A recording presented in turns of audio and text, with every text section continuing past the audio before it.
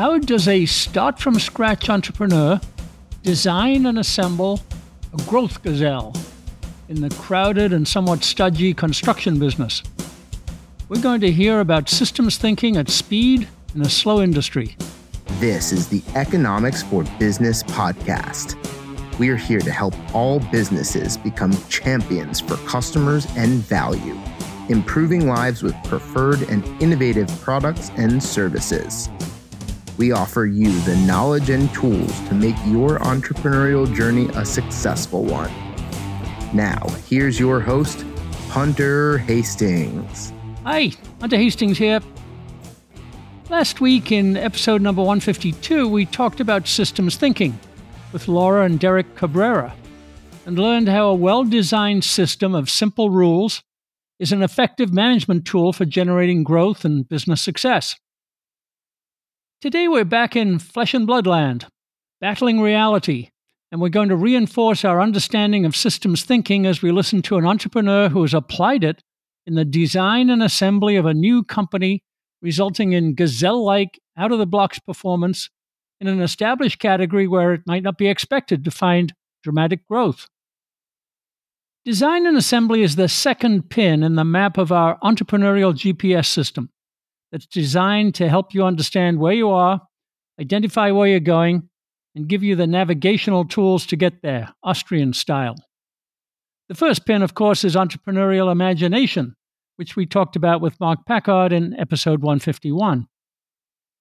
Design is the process of advancing from imagination to the point of readiness for implementation.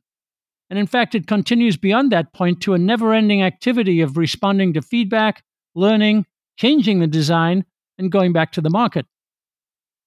Design is a series of steps we construct, sometimes in our minds, sometimes on a laptop or the back of a napkin, but always carefully and thoughtfully based on our observation of information and our orientation regarding how we process that information. Each step in the design process advances it, adds more information, adds more detail, adds more robustness and performance, until the construct is ready for the marketplace, ready to serve customers, and ready to generate feedback. Assembly goes along with design.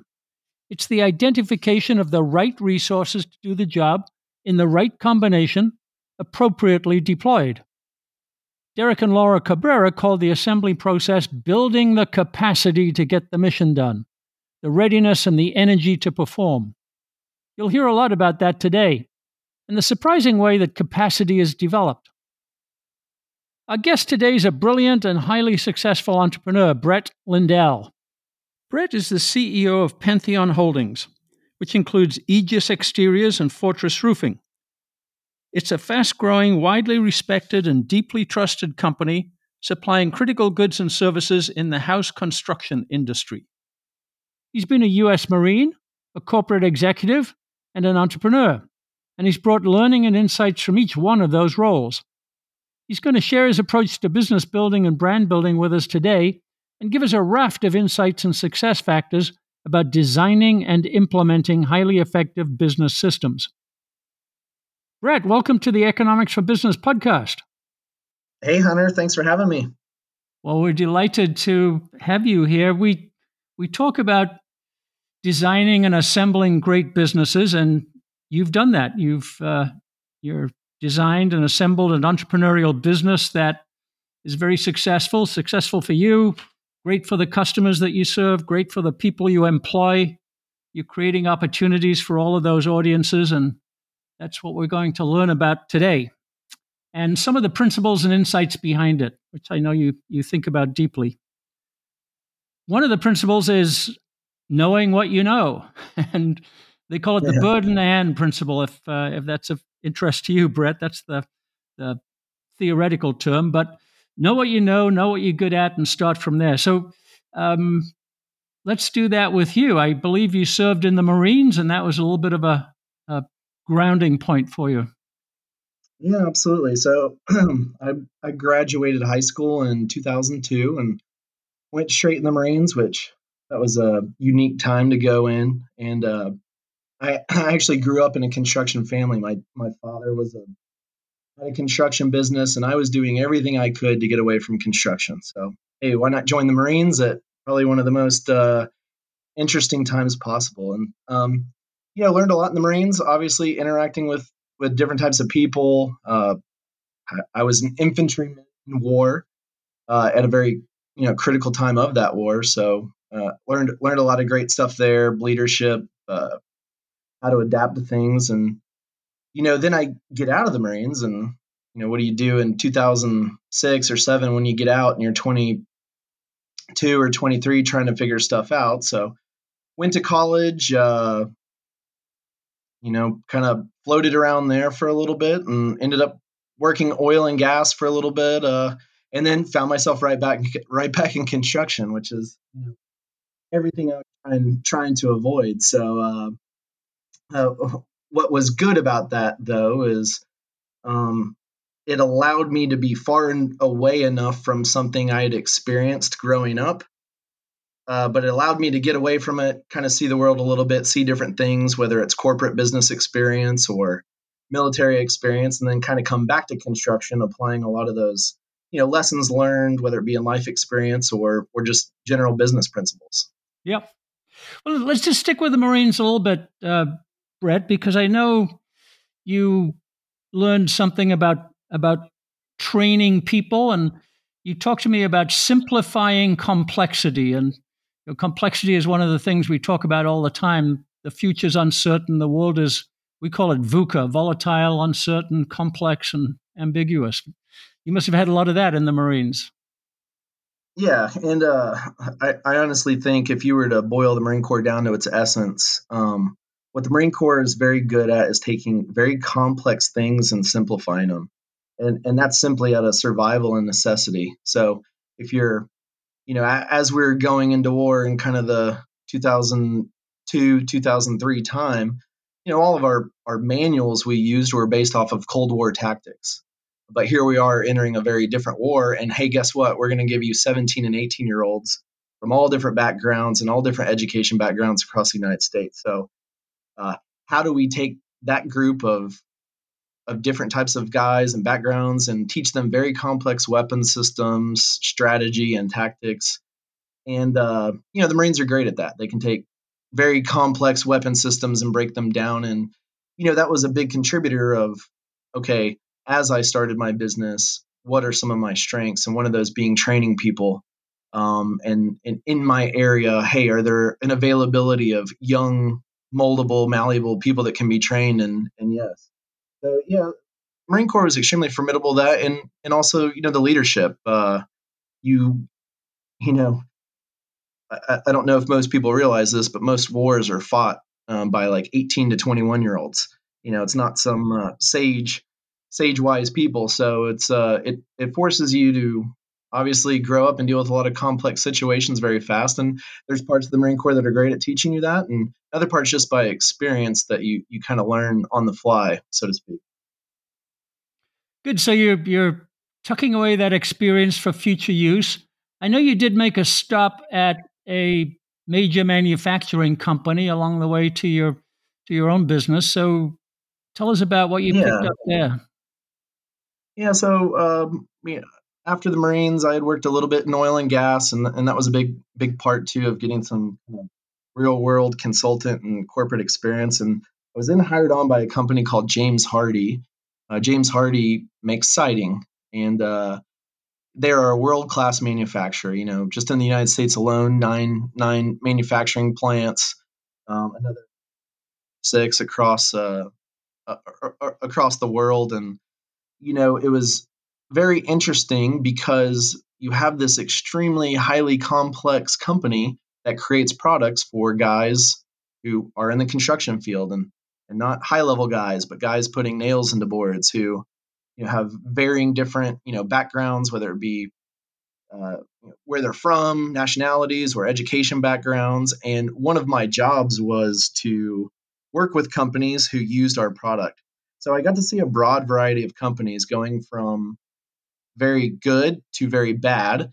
And I would say that for every one very good company I found, there's probably 1,000 very bad ones.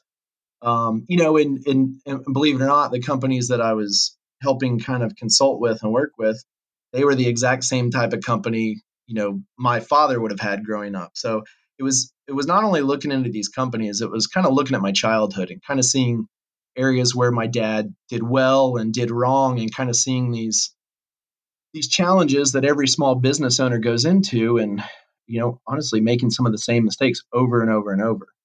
So importantly, what it showed me was a market need.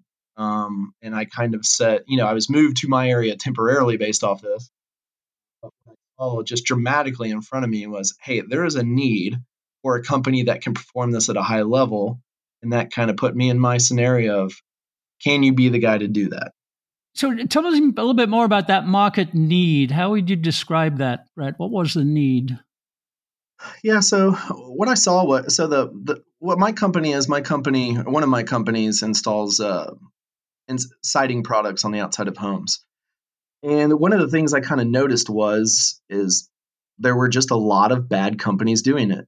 And it was bizarre in a way. And I'm like, surely, it's not the case that they're all bad. But what I kind of found out is that the companies that were good doing what they were doing, those people aspired to be something bigger. So those people went on to be builders or, land developers or something.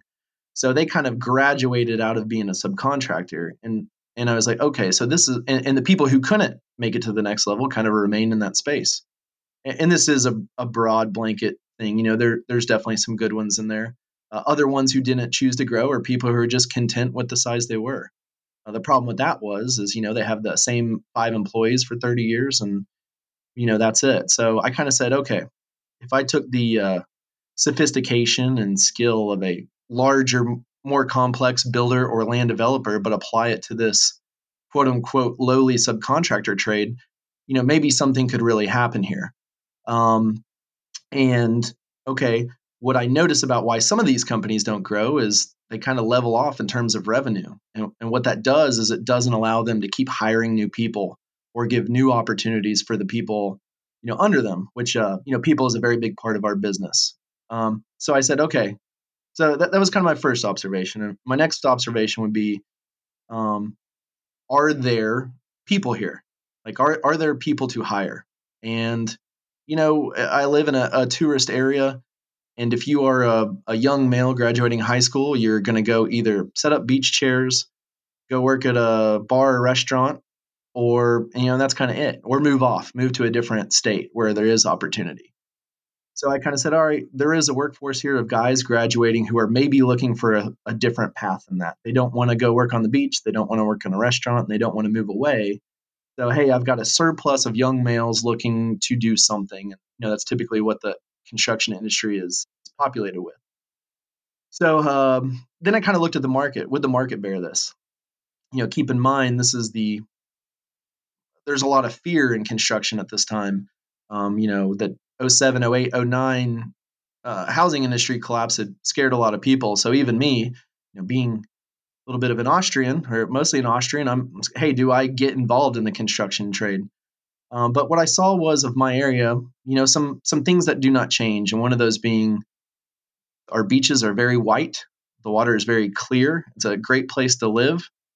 And even if the economy were to change, still there are going to be some successful people in the economy, and they're going to build a beach house down here, or they're going to live down here. We live in a desirable place regardless of economic conditions. So there will be some level of business. So, kind of those are just some basic factors. There were some more deep dives into stuff, but very honestly, that was the biggest driving thing. Is this a great place to live? Yes. Is there a workforce who's looking for a career path that currently doesn't exist? Yes.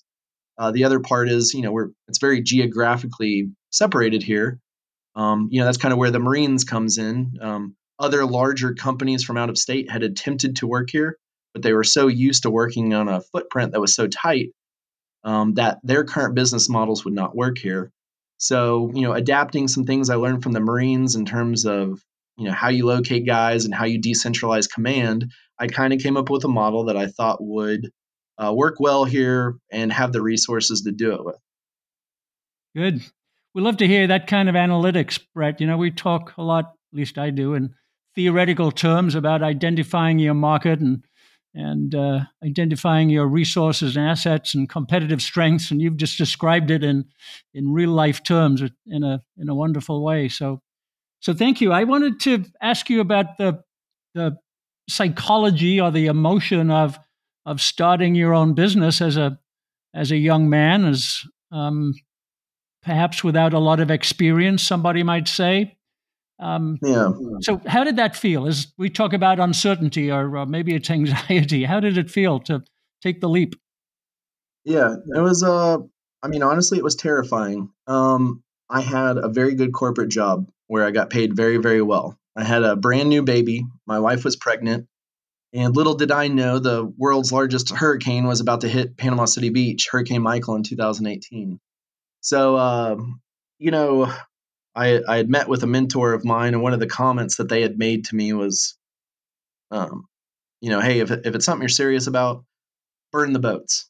And, that kind of relates back to a famous story about Cortez that, I won't bore you with here. Anybody can go look that up. But I was looking for some way to, could I keep working here and kind of do this? But he had just kind of made the comment, just burn the boats. And, I did that. Now I make that sound very easy. It wasn't. I actually once I had my business plan together, I made sure and told people who were very important to me what I was going to do, so that if I were to want to turn around and give up, that they could just shame me incredulously. So shame is a fantastic motivator for me, and I've just learned that early on. That's even how I joined the Marines. I for some reason wanted to be a Marine very early on in my life, though I had no family in the military, and I knew there was a risk that when it got closer to me leaving that I might back out of it. So I made sure from about 7th grade on, I told everybody I was going to be a Marine, so that if I were to not do it, I would be so ashamed and embarrassed I couldn't face anyone. So I've just found that personally as a motivator. That's maybe not pretty, but it works. Shame and pain and fear are great ones for me.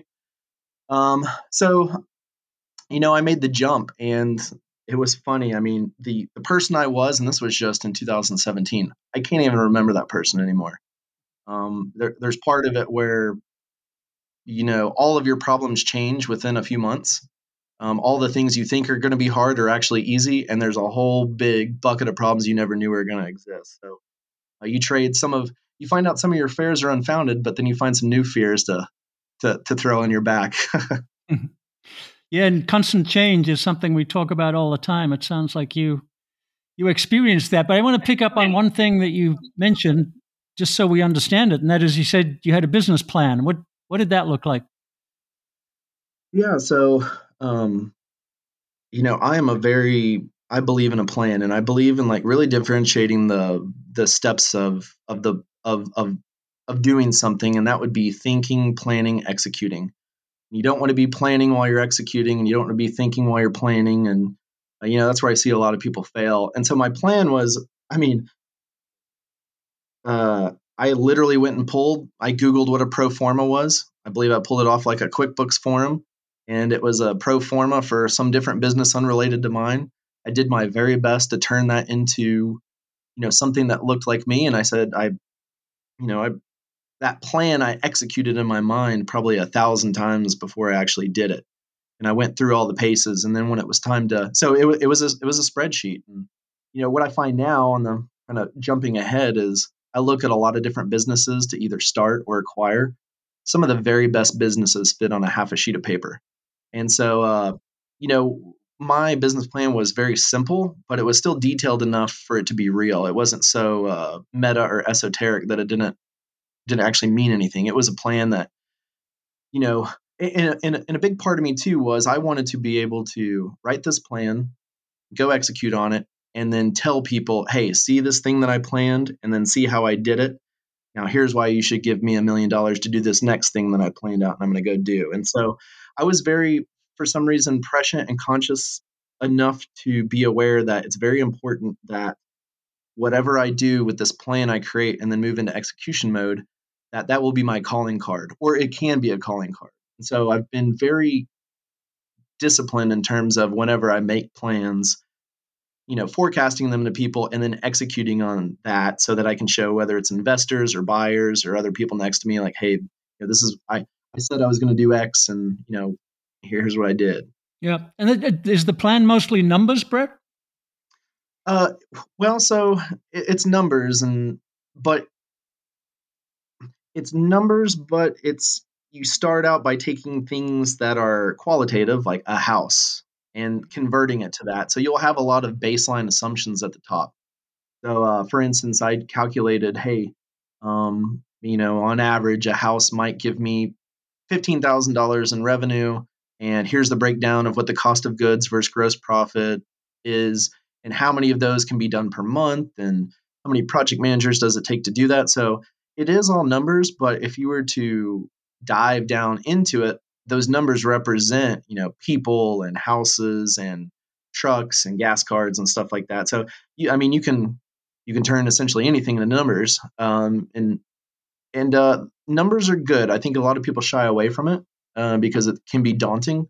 But if you can kind of learn to translate like action into numbers, it's a good way to kind of be your dashboard towards progress or failure or success. A quick note. Economics for Business is a uniquely Austrian platform to help entrepreneurs build value-generating businesses at every stage of the entrepreneurial journey. We've now launched online with an outstanding database of entrepreneurial knowledge, tools to solve specific business problems, and a community exchange to share information and experiences. Check it out at econ4business.com. That's ECON, the number 4, business.com. Explore and let us know what works best for you in the feedback section. Now, back to our conversation. So I know that how you deal with customers is very, very important to you and your business model. A lot of that is qualitative, right? It's relationship building and making promises and keeping promises as much as the numbers, maybe even more than the numbers. So tell us about the Yeah. customer side and how you got into that part of the business. Yeah, so it's very interesting. When I did research for the company, my initial thought, and I think everybody's initial thought, is how do I do the very best job? And that is the truth, but how do you define that? And for instance, in construction, it might be how do I build the best house? But what I found when I talked to people currently who are now my customers, and they're my future customers, everything they stated to me was unrelated to the product, more around the service of it. So a big thing was people saying, hey, if you are going to do this, doing it. We have so many people say they can do this, and then when it comes time, they can't execute. Or, God, we've called them so many times and they never pick up their phone. Or, man, we've left 5 messages and they never return our phone call. Or, even within the entire process saying, hey, it's really not fun to work with this guy. And it was very interesting. I found that everything related to this was unrelated to so I do siding, but none of the biggest complaints or needs were related to siding. It was more related to the service around it. So I came up with I came up with kind of this is pulling from the Marines. I took something complex and I just found we made kind of a mission statement for my guys to start. And, we have 4 rules. Number 1, tell the truth. Number 2, pick up the phone. Number 3, return all phone calls. Number 4, customers in all directions. And I found that of the big list of needs and gripes and complaints from people in the market, that those 4 items captured about 80% of everything. So, and those are very simple rules that you don't have to have a lot of experience in construction. You can read that list and I can articulate it and give you real world examples. And within a week or two, as an employee of mine, you can be, very productive and you can be delivering value to our customers to begin with.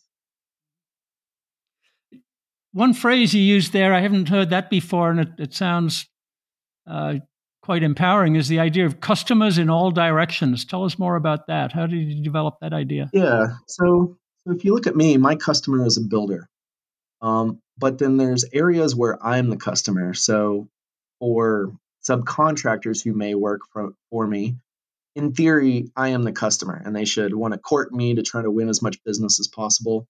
Also, material suppliers, I am a very big customer.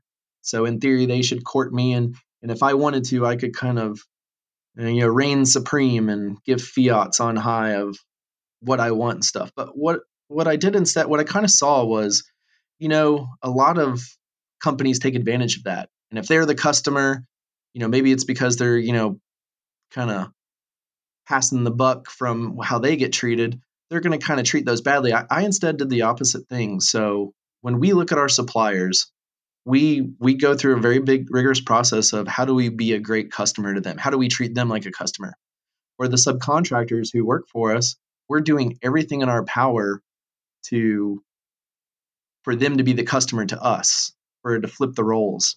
And this goes down the chain of everything, even our employees. When I think of my employees, I don't think of them working for me. I think of them as probably my most important customer. And we kind of take this, it's kind of a servant mentality, but it's more of a customer mentality. And here's what we find: the suppliers love to work with us so much that they're all beating down our door. They're giving us great prices. They're giving us the best service. We don't beat them up on price. We say, hey, give us the price on materials where you can execute your service proposition to the fullest extent. We want to see your very best work.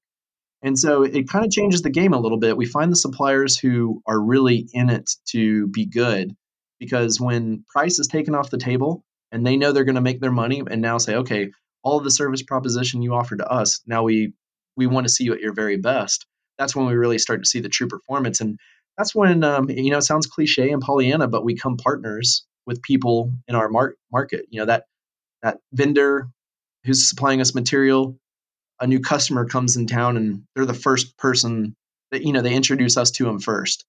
Or that subcontractor, they come to us and say, hey, we've got more people. We only want to work for you. Or, we have a lot of generational guys working for us where their sons are growing up and now want to work for us too. So we just flipped a little bit, and in some ways it's not fun. You never get to be the customer. You never get to be the guy getting dinners bought for you. But um, it all doesn't matter when you reach that kind of level. It's really fun to try to service everyone around you the best, even when the roles are a little bit flipped on their head. Yeah. We had an episode once with a contract lawyer, and he talked about contracts as expanding the value pie for both parties. So when you negotiate the lowest price, you're actually contracting the value because, as you said, your supplier might do the minimum to get his lowest price, but you're talking about expanding the value, right? I'll pay you what you want, but I want the best from you, and we both win. We both get to do great work. So you're expanding the value pie. I think that's a great principle. Yeah, and when I look at my customers, my most sophisticated, largest, whether it be builders or developers, those are the ones where, negotiations are tough in terms of they're accurate and very discerning, but it's more of a formality at that point. You're both saying, all right, here's my path next year. What does your path look like? How do we merge those together? When I'm talking to a builder or something who might only do usually the ones who are the guys who quote unquote drive the hardest bargain might be the kind of smallest fish in the pond, because they're doing what they think they should be doing. And that's being a hard purchasing manager or a hard whatever. But really the guys who perform optimally and at their very best are some of the most pleasant conversations, because it's, well, hey, we all know what we've got to do here. Let's both move in the direction that benefits us both. All right. So we're starting to delve into principles and insights here, Brett, and thank you for doing that. One of the things you said to me once was, although I've got let's call it a small business, I hate that term, but an entrepreneurial business, let's call it, I can think in terms of principles of working at the highest levels, looking like a big company, doing what a big company would do. Tell us about that. Yeah, so I don't know where I got this from. It was either Michael Gerber, E-Myth, or maybe Tim Ferriss or something. But I had started my business as if it were $100 million business. And that's not to mean like I went out and bought fancy trucks and offices and stuff like that, but I thought of it like that. And although I wasn't able to hire people right at the beginning, I was, in a way, one of the first people I hired was a tax accountant and a bookkeeping accountant. And I thought of all the things that $100 million business might have in place. And I was really working towards all that from the beginning. I had handbooks. I had handbooks for doing stuff when I didn't even have employees. And as much as I look back and gripe about my time in corporate America, or even the military, one of the best things that ever taught me was the ability to create handbooks, so that new people can come in.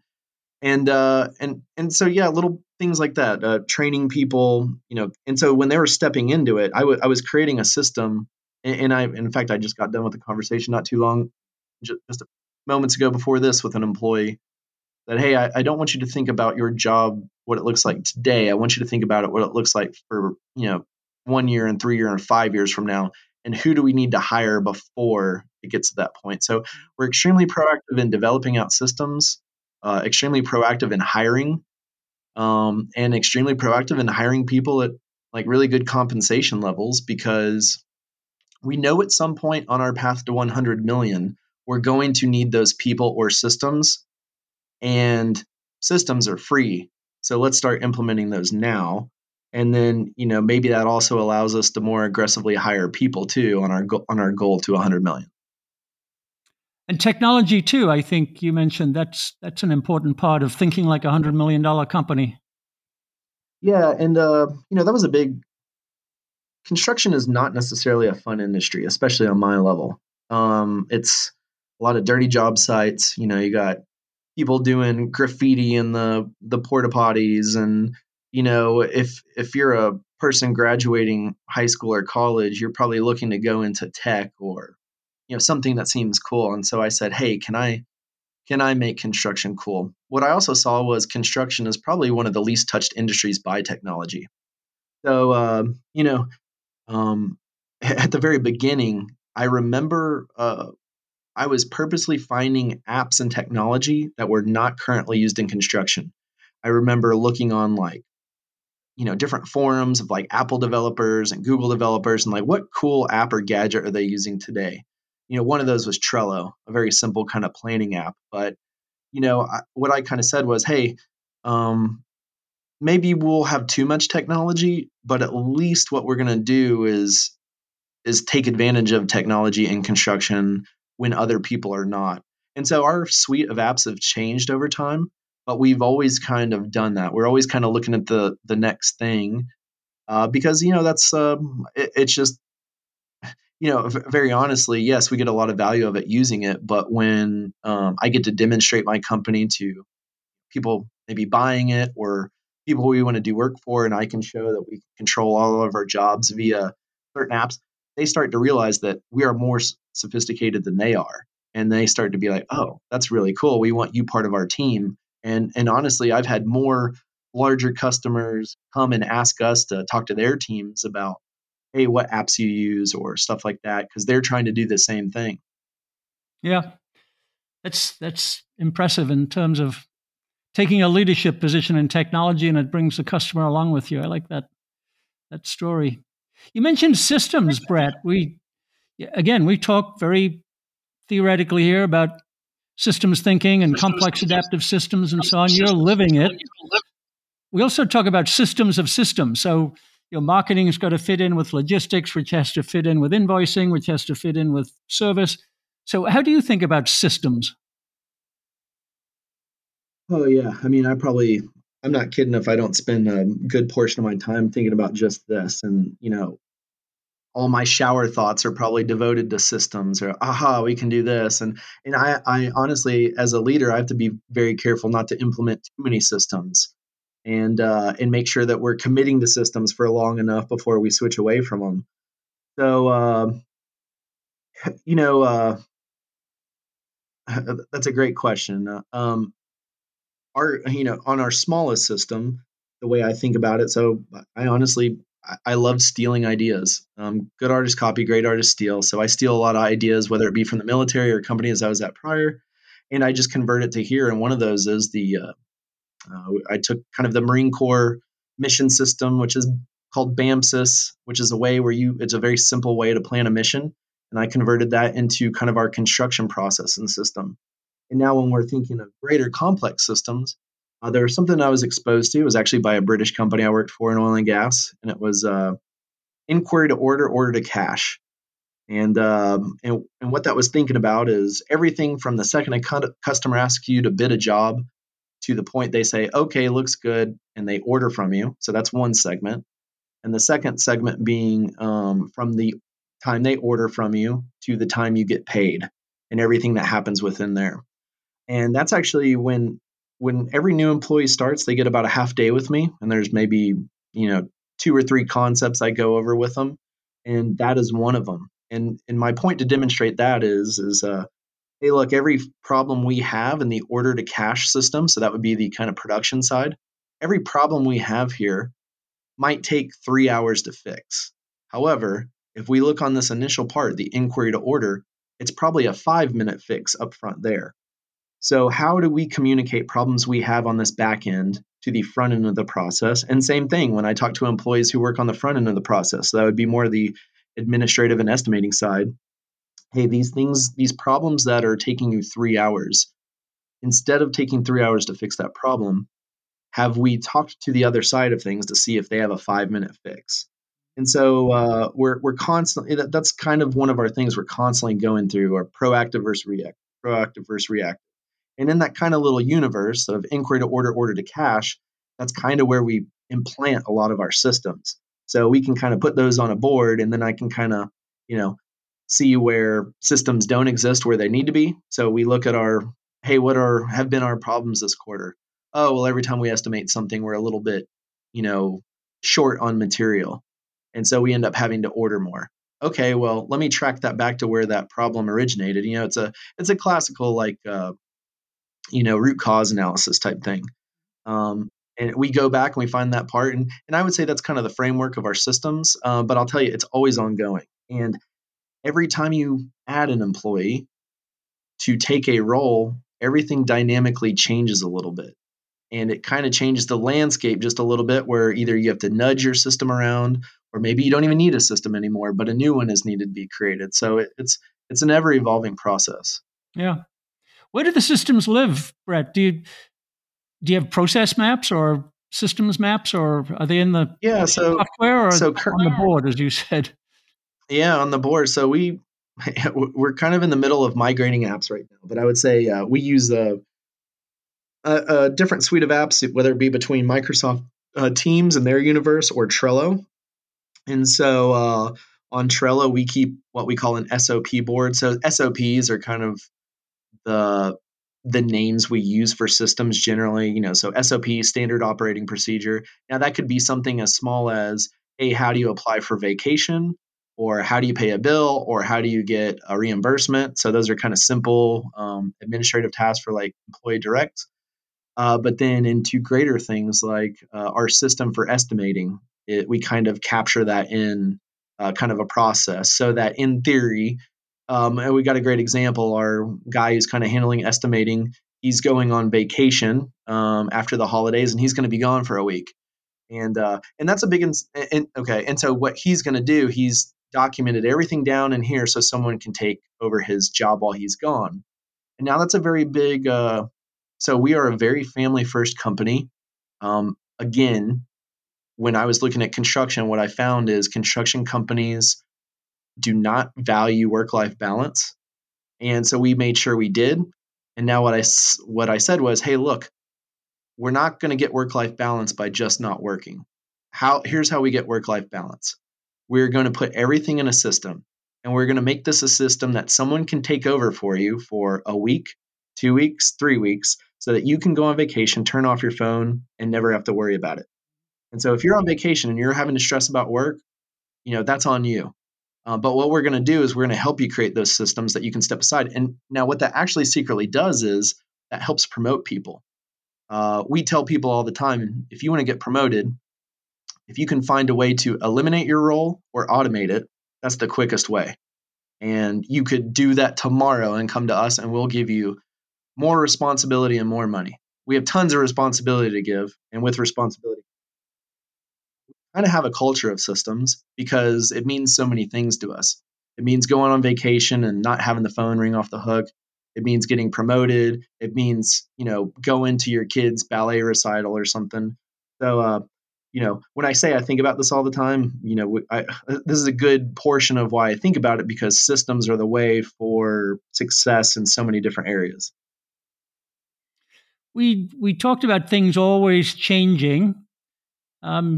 So how does the capturing of systems and putting the steps together and everything you've just talked about, how does that deal with change when there's chaos out there, or something Yeah. comes along you don't expect, or it's just the dynamics of the market is changing? How do you incorporate change? Yeah, very good question. So, one of the downsides of systems is that for certain types of people, they want to just be able to execute that system and expect the same results all the time. And when the market changes or there's some weird stuff, that doesn't work. And so, in addition to systems, we're really big about mindset.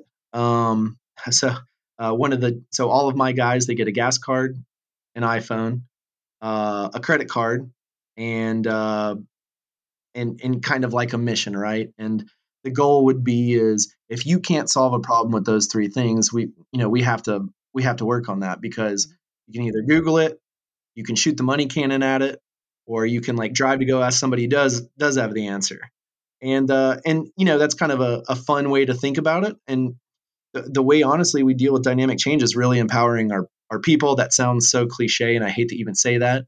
But we take a very decentralized approach where our project managers out in the field, so typically in a very traditional construction company, project manager or superintendent out in the field, they're kind of just executing a plan that's already created in the office. They might have some ability to purchase some stuff, but they'll have thresholds. They still have to go to the job site every day. If you look at our project managers, no one's overlooking them. No one's giving them a schedule. They have an unlimited amount on their credit card to spend. They've got full ability and authority to make decisions. Now, if they made a very stupid one, would they get in trouble? Potentially. We'd probably have a learning lesson from it. But if their rationale and logic was sound and they still made a mistake, we'd probably just chalk it up to, okay, it didn't work out. But what we don't ever want to take away from people is that kind of creativity and also the kind of empowerment. Again, these all are buzzwords that I hate. But what I find that's so surprising, and I came from a background like this too, not the Marine Corps. The Marine Corps was great. They'll let you go get into lots of trouble by yourself. But at a lot of these corporate companies, you're so beaten down, and you have so many limitations on you that there's all these levels of creativity and enthusiasm that people have that just get beat out of them. If you look at let's take the Marine Corps, they have 14 leadership traits. I won't tell you all of them, but the very last one is enthusiasm. And of the 14 leadership traits, you can train 13 of those. The 14th, you can't train it. You kind of have it once, and if you extinguish that out, it's gone.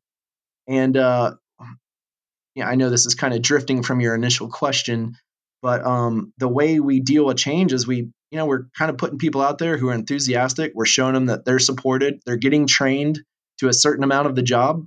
They're being told that, hey, there's a lot of decisions you've got to make, and some of them you're going to mess up, but we're here to support you as long as you're doing it from the right perspective. And you get people like that, and I'll give you the number to every single one of my guys today, unprompted, and I guarantee every single one of them are extremely motivated, because they stand behind us, or we stand behind them 100%. And we don't need to figure out how to deal with change when you have a team like that. Yeah. Well, what you're saying is brilliant, Brett. We talk in these fancy words sometimes, as you mentioned, empowerment, and we call it the entrepreneurially empowered organization. One of our guests one day called it bossless. You don't worry about your boss; you worry about Yeah. getting the job done using your own creativity. But you've described it in a real life way that works, right? And so you've had good outcomes of all of this. The way you've approached your business, all of the insights and principles you've given us, you've had excellent outcomes. What can you share with us about outcomes? Yeah. So, or my main business was supposed to start out very small. And, in 2018, I think we did about 50 houses. 2019, we did about 250. 2020, we did about 500. 2021, we're right around 800. And next year, we'll be doing about 100 houses a week. And that's tremendous. Yeah. Um, That's in Silicon Valley, and you'd be a gazelle. Right. Yeah. And, you believe how many customers we've turned down. This is, honestly, this is extremely conservative growth. And exactly why everything's happening. I just know that I came up initially with some good principles and we execute on them. And it seems to resonate quite a bit with our customers. Obviously, when we made entry into the market, we're very price price effective because we had to grow share. But now we're in a spot where, we can command higher margins because we've changed the game. And I hope I'm addressing the thing you're asking about. You asked me about outcomes. I'm thinking about 50 million things I'm proud of, and some of them being, very small too, just guys who've been promoted to different spots. So the outcomes that matter to me are actually much smaller than, people might think. Just a guy getting promoted or a guy getting married or buying a house or something like that. Those are the outcomes that are fantastic. The reason we have so much tremendous growth is because, I understand that growth is what will fund those promotions and new roles and stuff. So, it's been a tremendous year. We were recently took on a partner where we sold half of that current company. And, that even is on a broader kind of direction to make sure that we continue to provide opportunity to my people and around me so that they'll continue to grow. Well, it's a brilliant story, and thank you for sharing it with us. I thought we'd end on a human note. Okay. Brett, you've actually mentioned a lot of that, taking care of your employees and their daughters' ballet recitals and those kinds of things. But we say that the most human business wins. It's got that emotional sensitivity. It thinks about humans and solving their problems and supporting them and so on like that. Just give us a little bit more of your philosophy there about human values and human experiences in business.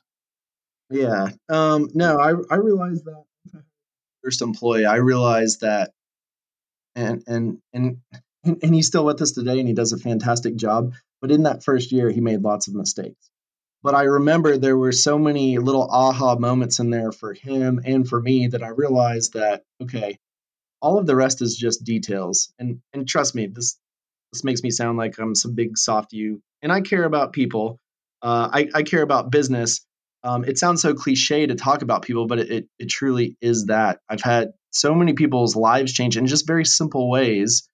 Like I said, once I had that first aha with an employee, I realized, at least for me, I want my companies to employ as many people as possible. Now, that's not to mean I want to have a bloated overhead or staff or anything, but all the rest is just details. If I've got a team of people working for me, and if all I'm doing every day when I wake up and go to sleep is thinking about how I put them in a position to pursue their dreams, whether they're with me their entire career or whether they're with me 1 year or 10 years, a lot of the stuff takes care of itself. Now, that's kind of making something complex sound easy, and it's not. But there's nothing more rewarding than seeing that, and it's just something I had never got before. One of my first employees being able to buy like a really nice truck, and in fact, that guy is going on vacation to France next week. He started with nothing, and now here he is traveling to France. Or my head of construction. One of the comments he made to me like year one. Hey, I just want to tell you how much I enjoy this. My 6-year-old daughter said to me like, "Oh, Daddy, I love that you're home so much now." And he's like, "Well, what do you mean?" And he said, "Well, at your old job, I would always you were always gone before I woke up, and I'd always go to sleep before you came home." And very simple stuff like that makes you extremely motivated. Not that you angle for that. You can't try to achieve that, but you can try to just give people, and you can't give people anything either. give them an opportunity to be the very best version of themselves. And that's what's very exciting to see what they do with it. And honestly, I tell all my employees this all the time, and I know a lot of them don't believe me, but the ones who spend the most, probably every single morning I wake up and every single day I'm in my truck or driving, I'm just constantly thinking about it. And, honestly, as a leader, most of it's a lot of guilt. And guilt is a good driver, but like, am I doing enough for them? Am I putting them in the right place? Have they been promoted? If they haven't been promoted and it's because of skill, was I doing the right training to make sure they got up to that point? So, that's I don't know if that's the right way for everybody, but that's the right way for me. And it's been the absolute most rewarding part of this whole thing. Yeah. Well, thank you. We want business to be loved. We want it to be respected. We want it to be aspirational. We want people to feel good about business, whether they're running it or working in it or they're a customer of it. And the world and the society will be a better place if people thought that way. So you're doing a lot to make that happen. Yeah, no, thanks. And if someone's sitting here listening to all this, I think me and you talked about it before. If I could give one piece of advice to anybody wanting to start something, I would just say act. Just do it.